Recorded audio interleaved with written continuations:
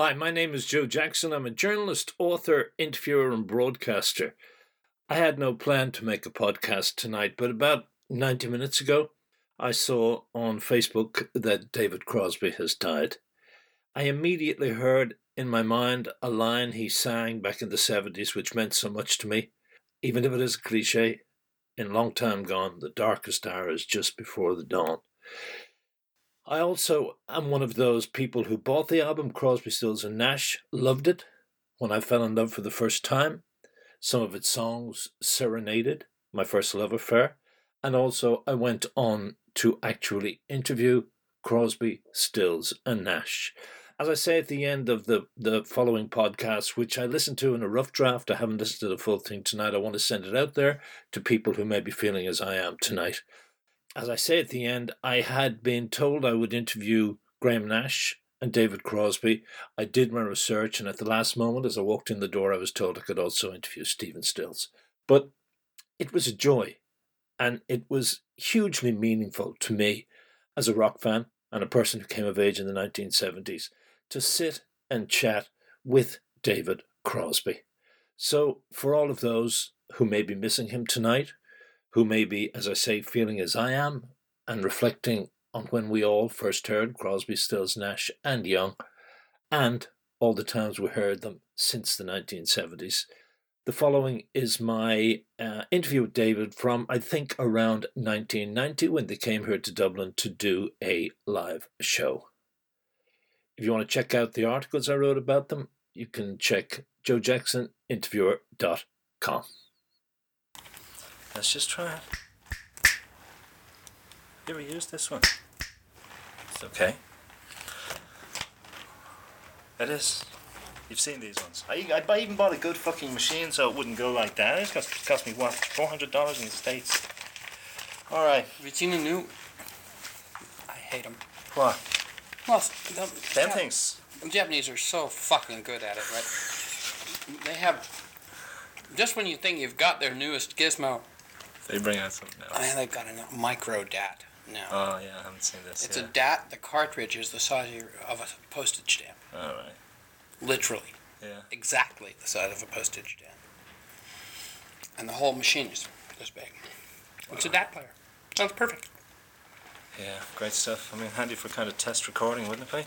Yeah, it's great listening to your album on the airplane. Right. You know? Yeah. Okay, this is the mag I'm with. This is the kind of stuff we do. It's pretty serious. Lots of space they give me. This is an old friend of yours. I interviewed him in New York. So you can take that if you like. So, what's that? Omelette. Ertigan. Omelette. Hurt me arm again. Okay. So, we laughed about that for fucking years. Hurt me arm again. That's the way you pronounce it. That's very Irish. Yeah. Hurt me arm again. Okay. Nash did that one. Steven's the one who called him omelette. I'm the one who threatened to polish his head. He's a nice guy. I had a good time with him. Great feel for the music still. There's none like him, you know. Yeah. He's a guy who came into music because he loved music, you know. The rest of these guys might as well be shoe salesmen. Well, he still does. He comes over here for an Irish band called An Emotional Fish, and he came over on his own with his little case, and he turned up in a little pub up around the street, just didn't tell anybody. And he ends up standing in the place watching them play because he was thinking of having them signed. He's like that. That's great. He loves music. Yeah. See, the rest of the guys who run the record companies are all accountants and executives who would not know a song if it flew in their ear and died. Unless there was a dollar bill hanging out of its ass. Yeah. I mean, literally. And even then, right. You know, they might only recognize the dollar bill. No, they recognize the dollar bill. And that's it. Thanks. They're just blazingly stupid. Right. And they have not a clue about music. And they couldn't care less. It's how many pieces did you move out of Dallas this week? Oh, I know. The unit. How many units? Yeah. And it's so distressing because I've spent my whole life, you know, on this other program, you know, about music and it being magic. It's magic. Oh, but David, now you started off with money. No. I mean, did I have money you did. personally? You had money when you started off, so maybe you didn't have to be as concerned about the cash. I personally had no money. No. No, I had great good looks. But certainly no money. No, my family had some money. Okay. Well, And my mother would bail me out if I, wound up in Oshkosh in jail. right. But, Okay, no, well, I have got specific questions about that. What I've tried to do in this set of questions is not to make it as drug focused as I'm sure you must be pissed off talking about. I don't mind. I'd like to shift the focus as much back to the music Good. because this is a music magazine. Anything. There All are right. no rules, so man. You can ask me any damn No, but thing. I just for myself, I've just finished reading your book this week, and I've probably had the history up to here, especially the description of the drugs, and also on a personal level, my father died as a result of drugs, so it kind of hauled me in emotionally to parts I didn't really want to be reading about, but I had to do that, so I'll pull back myself with questions, okay? Thanks for reading it, man. So, no, it was this friend of mine had it, and he read it. What do you think when of it? Came out. I tell you, emotionally, I feel wiped out by it. To tell the truth, I only finished it this morning. I've been reading it, and I feel just Well, then I did a good job. my guts have been, Good. because it ain't just your life. Well, You know? the thing is, if it had been a surface job, it wouldn't have affected No way. you. No, So, no. Oh, well, I like the That structure. makes me feel great. I like the structure because I've been asked to write Richard Harris's biography, and I'm thinking of ways to structure the book. And I like the different voices. I like That your was, I view think, one of the brought in best by- things we did, man. Instead of having this blurred Yeah, line where yeah. you don't know what's the person that you're trying to read about talking and what's the ghost voice talking and what's the interviewer Right, talking, right. you know exactly. Sure. Yeah. You know, Yeah. and between the different voices, you get a picture. Sure you You know, do. like Yeah, the yeah. thing about the intervention. You get 5 different stories of what Sure, happened that night, yeah. and in between them, you get a Truth. glimpse of. Truth. Yeah. What really No, I totally agree with that. So I've read a lot of bios, rock star, movie star, that Too kind of. self-serving, man, and too Yeah. blurred. Yeah. Too You know, shapeless. 2, I invented electricity, and then I discovered America, and then I wanted to, it's like. Well, that's only Elvis's book, isn't it? Okay, just give me the hidden the music guy from it. Now, I'm going to be throwing things at you that obviously come from the book. You have to remember that all these people will not have read that. So they're like 16 to 35 is our age group. So what was interesting to find was that the hit in music for you first came through Josh White, The Weavers, and the epiphany came through the classical moment, which you then later translated into orchestrated voices and all that. Wasn't that it? Yeah. My mother played music around our house when I was so young, that I was like completely impressionable. She Right. played tons of classical music. In my youth, which was the 40s, Right. there was a Sunday classic concert. Every right. Sunday they would, Right. the Philharmonic. The 1 hour, this Yeah. famous hour that we're Yeah, right. across. And that was always on in Yeah. our house. Right. She right. played classical music when you had to switch 78s. All right. When a concerto was this thick. Yeah, right. What, 78 Yeah, right. records? Yeah, and she was like, My go to dad the used to trouble. have those. She was really So wonderful. no wonder you have a fragmented worldview. That's how you heard Beethoven's choral symphony. You think that stuff? Oh, luxury. We had to eat gravel to get our music. Yeah. Okay, but that moment in terms of you said it later led to a song like the Last Great Whale, wasn't that it about the Critical mass, yeah. the mass of sounds and the blending voices. There's and no the question that harmonies. affected Right. me, man. And you can hear, you listen to Critical Mass, and it is plain that Bach, particularly Okay. probably the Brandenburgs, came and sat on my head. Right. And Right. and what better, Right, and right, Debussy and Grieg and Sibelius Right, and right. you know. But that blending with the folk influences of Josh White and the moments of truth you perceived in that, And the in that Weavers. music. And, Yeah. and oddly enough, a South African couple called Mirai and Miranda. I hadn't heard of those. I saw the names. Yeah, haven't They heard were of those. they sang songs about then, Right. And then Josh White, the first time that I realized what Strange Fruit was about, Yeah. I thought, oh my, this is like really heavy stuff. Social realism in your face. Yeah, and oh boy, because I had only heard, Sure. Kumbaya, it's like, it's a very nice party, whoopee, and then here's this guy talking about people hanging, Yeah. and I went, Yeah. wait a minute, Yeah. that really, and Odetta Yeah. was another Yeah, early, yeah, hit you in the face with like real brilliance, That is the kind of social realism that runs through your songs too. That later would kind of In the best of emerge them, in yeah. in the best of your songs. Not all of them, but sometimes we got there. Yeah. Oh well, I mean, it's not the easiest point to get to. Strange Fruit comes along once every. I think Ohio Right. was right, was right. like a high point. I know I didn't write it, on but that level. On that level, yeah. Right. What about also, because I talked to Graham about how the jazz influences and your strange view of, not strange, but jazz-based view of harmonics and structures, how he, who had been listening to Charlie Mingus and stuff like that, and your love of the Everlys, obviously, with the harmonies, but the jazz thing very much, I don't think a lot of rock fans would have realised that at the time, or even realise it now, maybe. Well, again, it was my family. My brother was a big jazz fan and wanted to be a jazz drummer. He thought Shelly Man was like a major hero of his. So in the late 50s, he was playing Brubeck, Chet Baker, Stan Getz, early Coltrane, J.J. Johnson, you know, all those guys, you know. And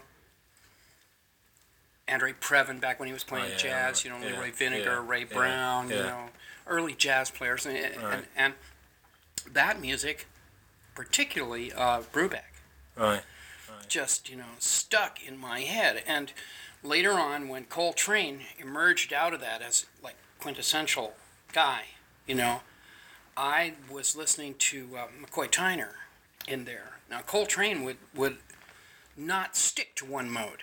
He was too explosive. Okay, so McCoy Tyner had to be these open-ended, you know, 7th, 9th, 13th, 51st, demented 7th, you know, crushed 9th, you know, kind of chords.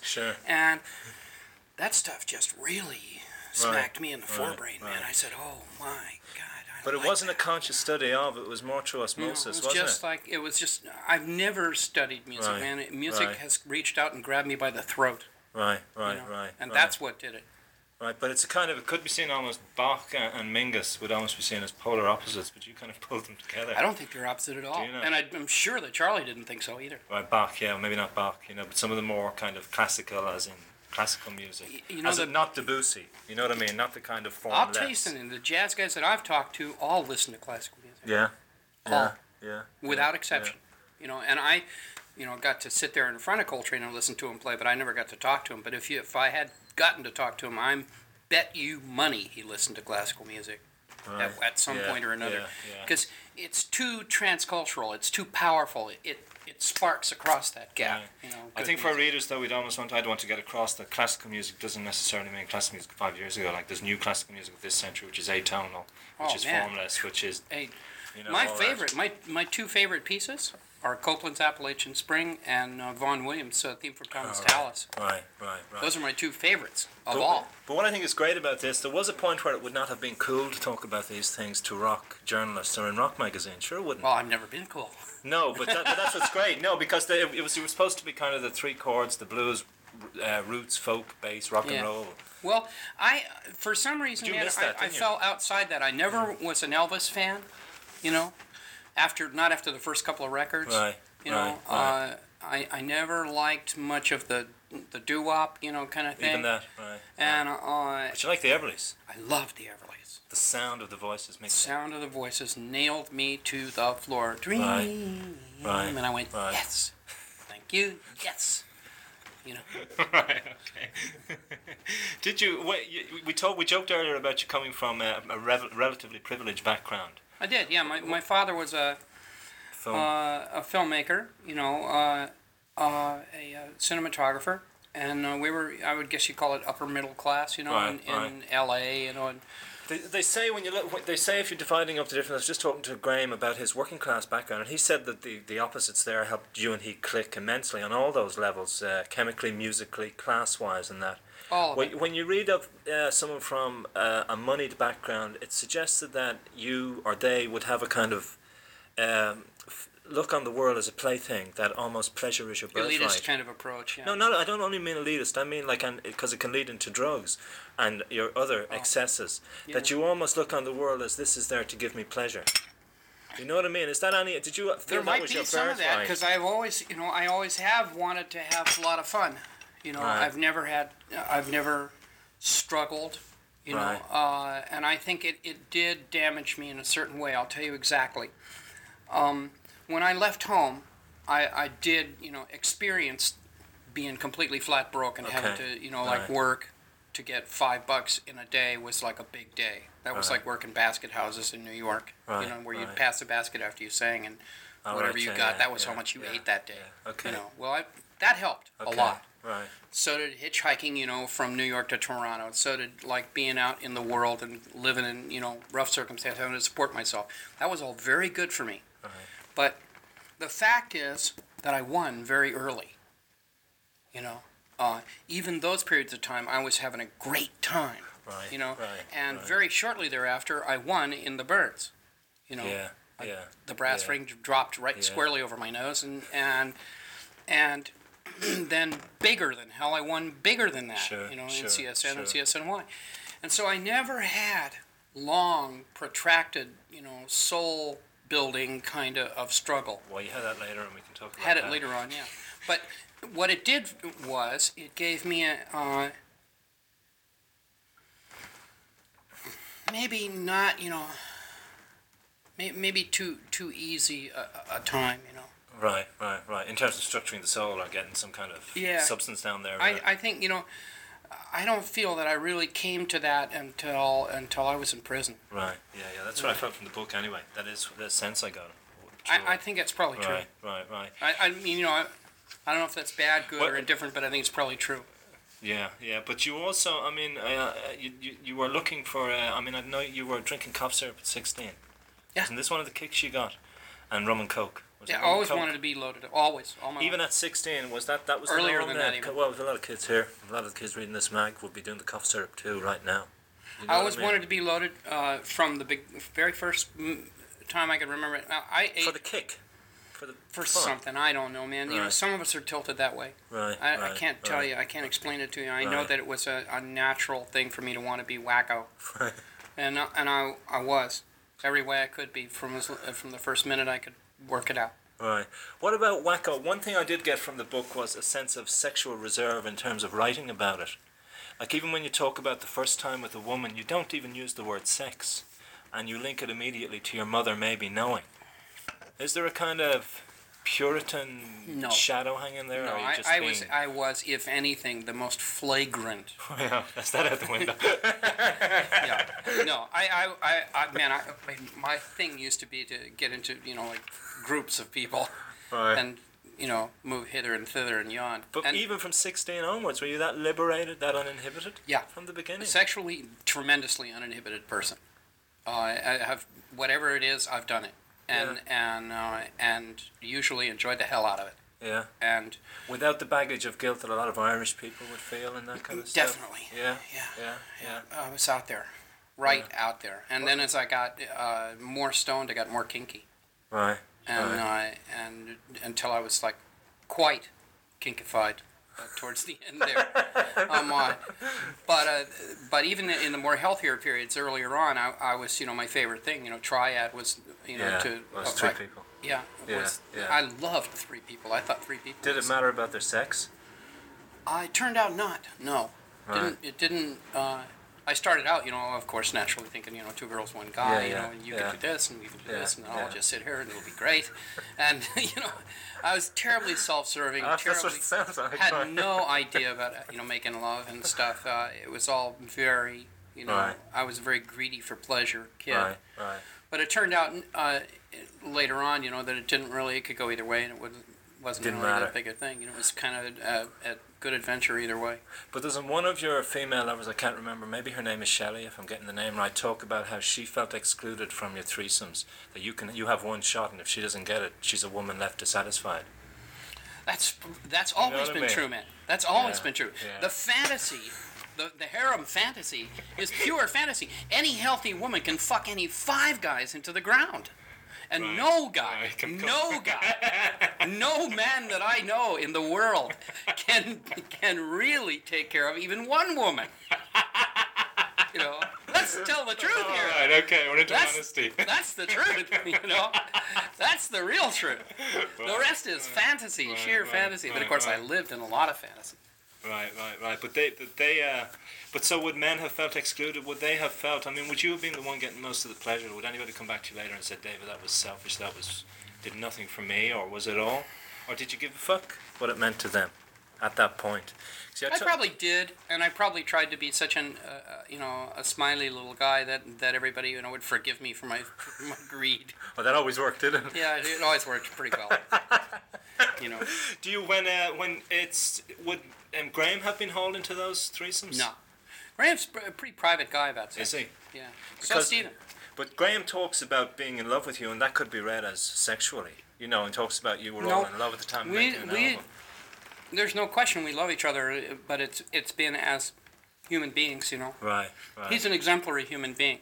Right. And I've learned a tremendous amount from him. Right. Right.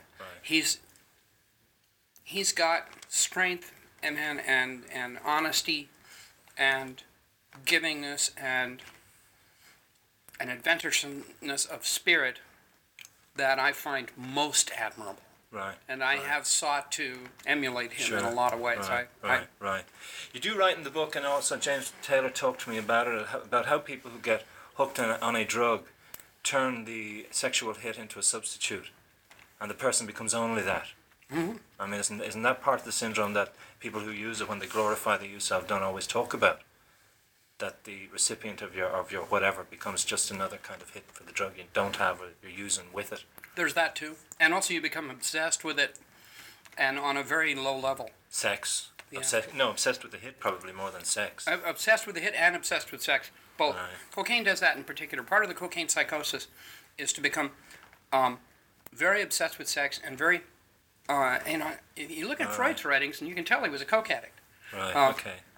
Yeah. There's you become obsessed with it, and you also get a little kinky, and depending on where you start, you get maybe a lot kinky. Right. But you get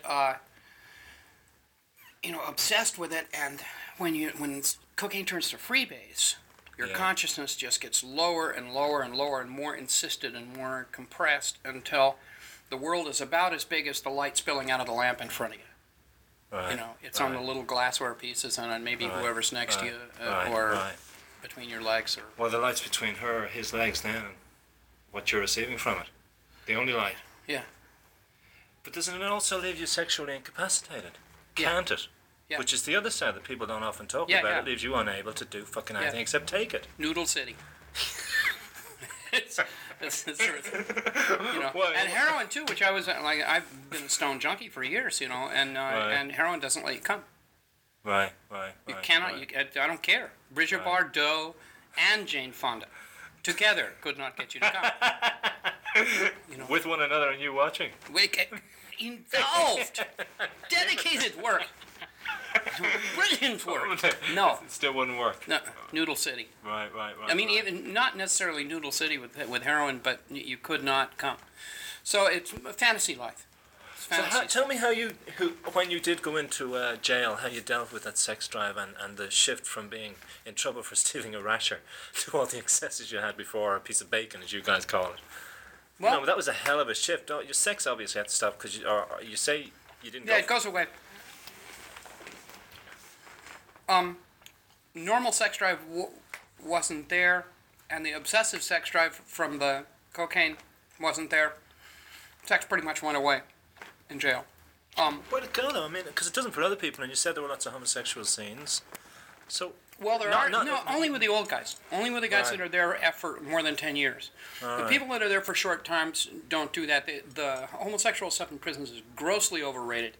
What they look at is the long-termers. Those people do get into it. Right. If you go to a place where everybody is there for 20 years or more, yes, there's plenty of it. The same with drugs. But for new fish, no sex, no drugs. All right. Because A, you're not there long enough to be desperate, and B, you're not there long enough for them to trust you. That's why you can't get any drugs if you're a new fish. All right. They will not tell you where the fucking bathroom is, let alone where the drugs are. Right. Until they've seen you for a couple of years. Right. So you just end up jerking off. Everybody jerks off. Yeah. For sexual release. Yeah. That's it. Yeah. And because I know, but you did also you resisted. I noticed we're sticking to the music though. Yeah, I'm moving back to it now. That's not very interesting to me there. Well, no, there's a logical link to it. Things like, even you want to go back to the Byrds, like 8 Miles High in all the history books is seen as the first psychedelic rock song. I mean, how much of the music was shaped by the fragmented worldview through drugs, through whatever? Lots. I wonder though. Sweet Judy I wonder Blue what I Eyes. would have written of the music. I think it was pretty good because it blew us loose from the 50s. Right, You know, Pat right, Boone, White Bucks, right, bad right, idea. Right. But the effect later on, I think, was probably detrimental. You know, I think I would have written Wooden Ships and Guinevere and those things, and maybe a lot more. When I look at Critical Mass, I think, God, you know, if you'd been actually willing to work at it, Right. you could have written Right. some stuff Right, that right, would have, you know, right. gone further. So would any of that be, I want to get the hit from the song, and I want to get it, no, I don't mean a hit record, I mean the charge as quickly as possible, so you kind of push it to its conclusion when it really should have evolved in a different way. I've done that as a writer for a really long time. I'm only Right. now just starting to really work on songs over a long period of time. I've been so eager to finish a song and show it to you and get the approval. Sure, You know, right. Say, look what I've Right. got, you know. That I too often just go with the first hit, Right, you know, instead right. of sitting there and saying, well, but wait a minute, you know, this is really an incomplete idea, or this is, you know, pretty arcane, or this is not really accessible at all. How do I, you know, make it work way better? Right. I'm starting to do that now. Right.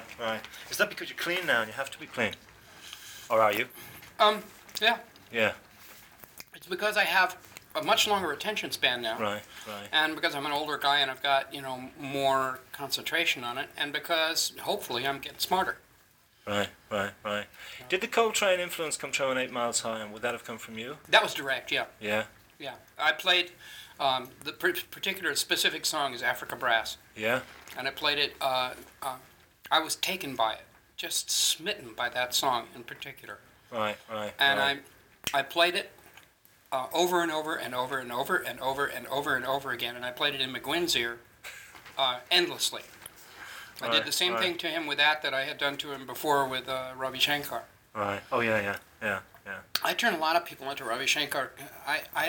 Somebody just played it to me, and I went, "Oh man, that's beautiful." Right. I think I might have been the one who played it to George. I think that's almost accepted as fact, isn't it? That the Beatles being influenced by the Byrds or by you at that point. I don't know. It might have. Changed It there. might have been. I think Changed probably there. 2 or 3 people played it for him, but that particular one nailed me. And the other one that I turned a lot of people onto was the Bulgarian folk music, Right. which was the first of those Bulgarian National Folk Choir and Ensemble records, Right. which was just a total stunner, man. Right. That one, I turned Nash onto that, and we both just were like incredibly affected by it. So is it wrong then when you see to have it just reduced to 8 Miles High being the first drug song? They should also look on the jazz influence and the art and the other It's never reflection. just You know what I one mean? thing, you know? Fragmented. It was also a real good. Doctor, you're What a a folk fucking artist. yeah. Give us another 5 minutes. Do we have another 5 minutes here? Give us Sure. 5. Hello? And because we're right in the middle, and I'll get it done. I promise. Okay. What did you get? What have you got? What have you got? New Dick Francis. Oh, yeah, we got that. I heard there's a new last time. Go ahead. There's also a new Martin Cruz Smith, man. The guy, Yes, I got that. You got it, yeah. Okay, go ahead. I'll just sit here and read and eavesdrop. The other thing about that song was the effect of the 3 of us writing it together, me and Gene and Roger. You know, Right. that's one of the things that made it a good song. You know, because Gene was kind of clunky, and Roger was, you know, off in another direction. I was off in a third Right. direction, and the combination was what made it a good song. Right. I think. And how that kind of the one thing we did talk about was the you can become self-serving through the use of drugs and be blind to political realities outside. I mean, we were just talking about sexuality, but political realities when, like, For What It's Worth was written. I mean, there was also that element of you didn't turn away and you had your tirades on stage against Who Killed Kennedy and what are the names and all that stuff. I mean, you weren't that closed off from what was happening. Not then. Oh, later. Later on, I got closed off. Back then, you know, there's a difference in different drugs, and there's a difference in the length of time you do them. When you are doing essentially just smoking pot and taking psychedelics, you're still pretty alive. You know, they may not be the best things in the world for you, but you're not really shut down yet. Right. Pot can make you pretty lazy, Right. but you're not really shut down as a human, I don't think. Cocaine and heroin, later on, heavy use, you could graph my awareness of the world, you know, in a reverse curve that right. matched the increased curve of the Right, dope. right. But you were responding the night Robert Kennedy was killed. You were inspired right out of that, weren't you? Oh yeah. Yeah. Yeah, we all were all the way down the line. We were always like, we felt that we had every right to respond to the world just the same as everybody else did, and if we had better tools to do it with, then tough. Who do you finally think killed JFK? Well, that's a good question. My personal one? Yeah. I think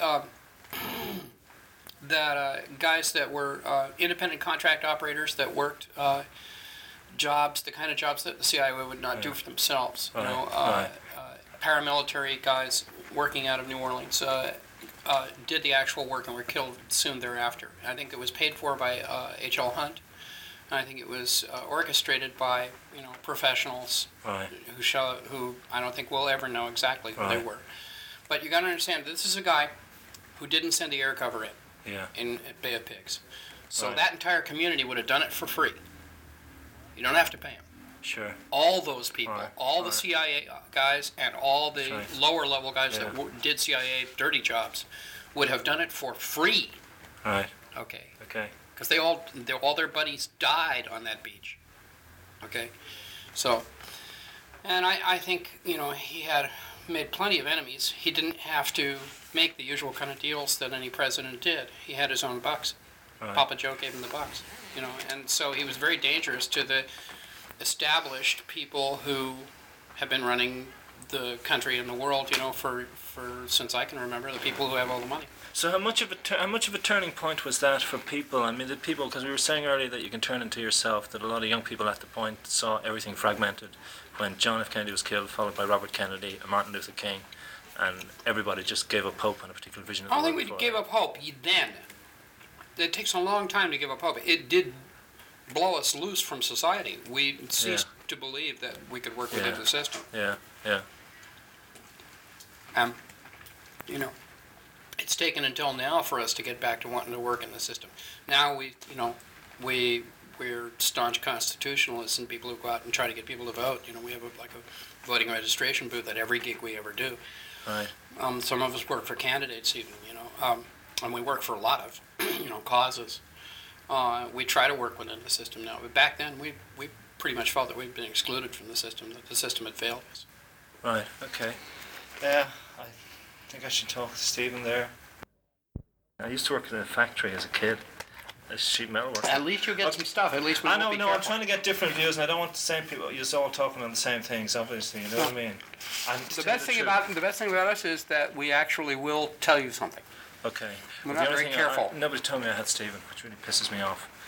I wasn't told until I walked in the door, which, as you can see, I've done my work on you, like reading the book and all that stuff. So I thought we were going to have a good 30 minutes on broke. Got a flaming question you want to ask? The last one? Yeah, well, there was quite a few there. Yeah, could you just, because we do have it, there is a question on drugs, and then I'll end with music. We have a lot of people, we have a huge drugs problem right here in this city where we're talking. A lot of young people, because there's 1 million people unemployed, which is a third of the population, are turning to glue, any fucking thing they can use. Could you give me one moment that you really think now, that could slap them in the faces and say, this is maybe where it could end up?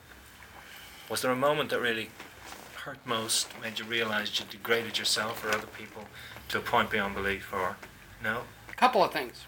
One, I wound up not being able to write, which is certainly the main gift that I was given. Right. But it isn't just yourself you hurt. Right. You hurt all the people around you. Right. Right. Well, you hurt Graham, obviously. Badly. My daughter, too. Right. My parents both died before I got straight, So they didn't know that They didn't get, to know that their kid had come out of the Were they in distress because of it? Sure. Right. So Deep. they died in deep distress. Deep. And that hurts. Right. My kid had to go to school the next day after seeing, after everybody in the entire school, had seen at the checkout stand in the market how rocker David Crosby destroyed his life with cocaine, Right. And that's not fun. Right. Okay. But the main thing is, man, is that as a human being, it's just a blind alley. It leads absolutely nowhere, and it solves absolutely nothing. Most people do it for anesthesia when they're in a tough situation like this. Right. They try to use it as an anesthetic. Well, it doesn't work. you're only just putting it away at arm's length. It doesn't go away. You did, didn't you? Yeah, I did it. And when there's a point in your book which I think is quite telling, when Christine died, and you said the only thing that could dull the edges of the pain was heroin. Isn't that true? Yeah, but it didn't go away. Sure. 20 years later, I was watching Fisher King, and he picks up the cup, the talisman, and says, "Oh, can I miss her now?" Oh, wow. And I burst into tears so hard, man, I thought they were going to have to take me to the hospital. Right, The pain was still there. It had never gone away. I'd never dealt with it. I'd never grieved for her. I had never actually faced what had happened and gone through it. I'd taken drugs instead. Well, drugs don't fucking work. Right. You know. So, I wrote a really good song about it. That's my best new song. what is it? It's in the act. Will I hear it tonight? Or what? Yeah, you'll hear it tonight. What's it called? I don't have a title for it yet. Okay. Yeah. Well, I was You'll going hear to it, ask, because we had the to the last 12 compass, homeward through the haze. I mean, before you were saying one of these really says it for you, and you use compass to end the book. I mean, have you reached something else now that you think kind of crystallizes your talent, or has brought it to its Not best one point? particular thing, no. No. You can't tag it to one thing. It's just I'm too multifaceted. What is it? Is it important to you too, though, that you're not just remembered for? I mean, one thing that the new material you're doing now. Do you ever feel that a lot of people might feel that the group is a redundant force musically, and too many people focus on the old material and won't open the ears and eyes to? It's a natural problem. They always want you to compete with the thing that they heard that they loved. You know, we try not to. Particularly bad is they want us to compete with what we look like. Yeah, I know you that have was to say, really hard. don't let the past remind us of what we are not now. Yeah, Right. but we do. You know, we still write stuff we like. You know, Right. and as long as we can, you know, like move people with it face to face, then we still feel like we're valid. You know, when that stops, then we'll have a problem. Well, you see, I think my perspective and European perspective is slightly different, because in America you do have the broad base of radio stations that will play the new stuff. But there's a kind of... Right, it's the end of this. Hi, Joe Jackson here again. I thank you for listening to that very rough cut of my chat with David Crosby back in 1990. As I said earlier, if you want to check out some of my articles, that's 4 times I've used the word check. I don't normally repeat myself like that, but this is totally winged, totally off the cuff, and totally from the heart. Check out, that makes it 5, joejacksoninterviewer.com. Thanks for listening.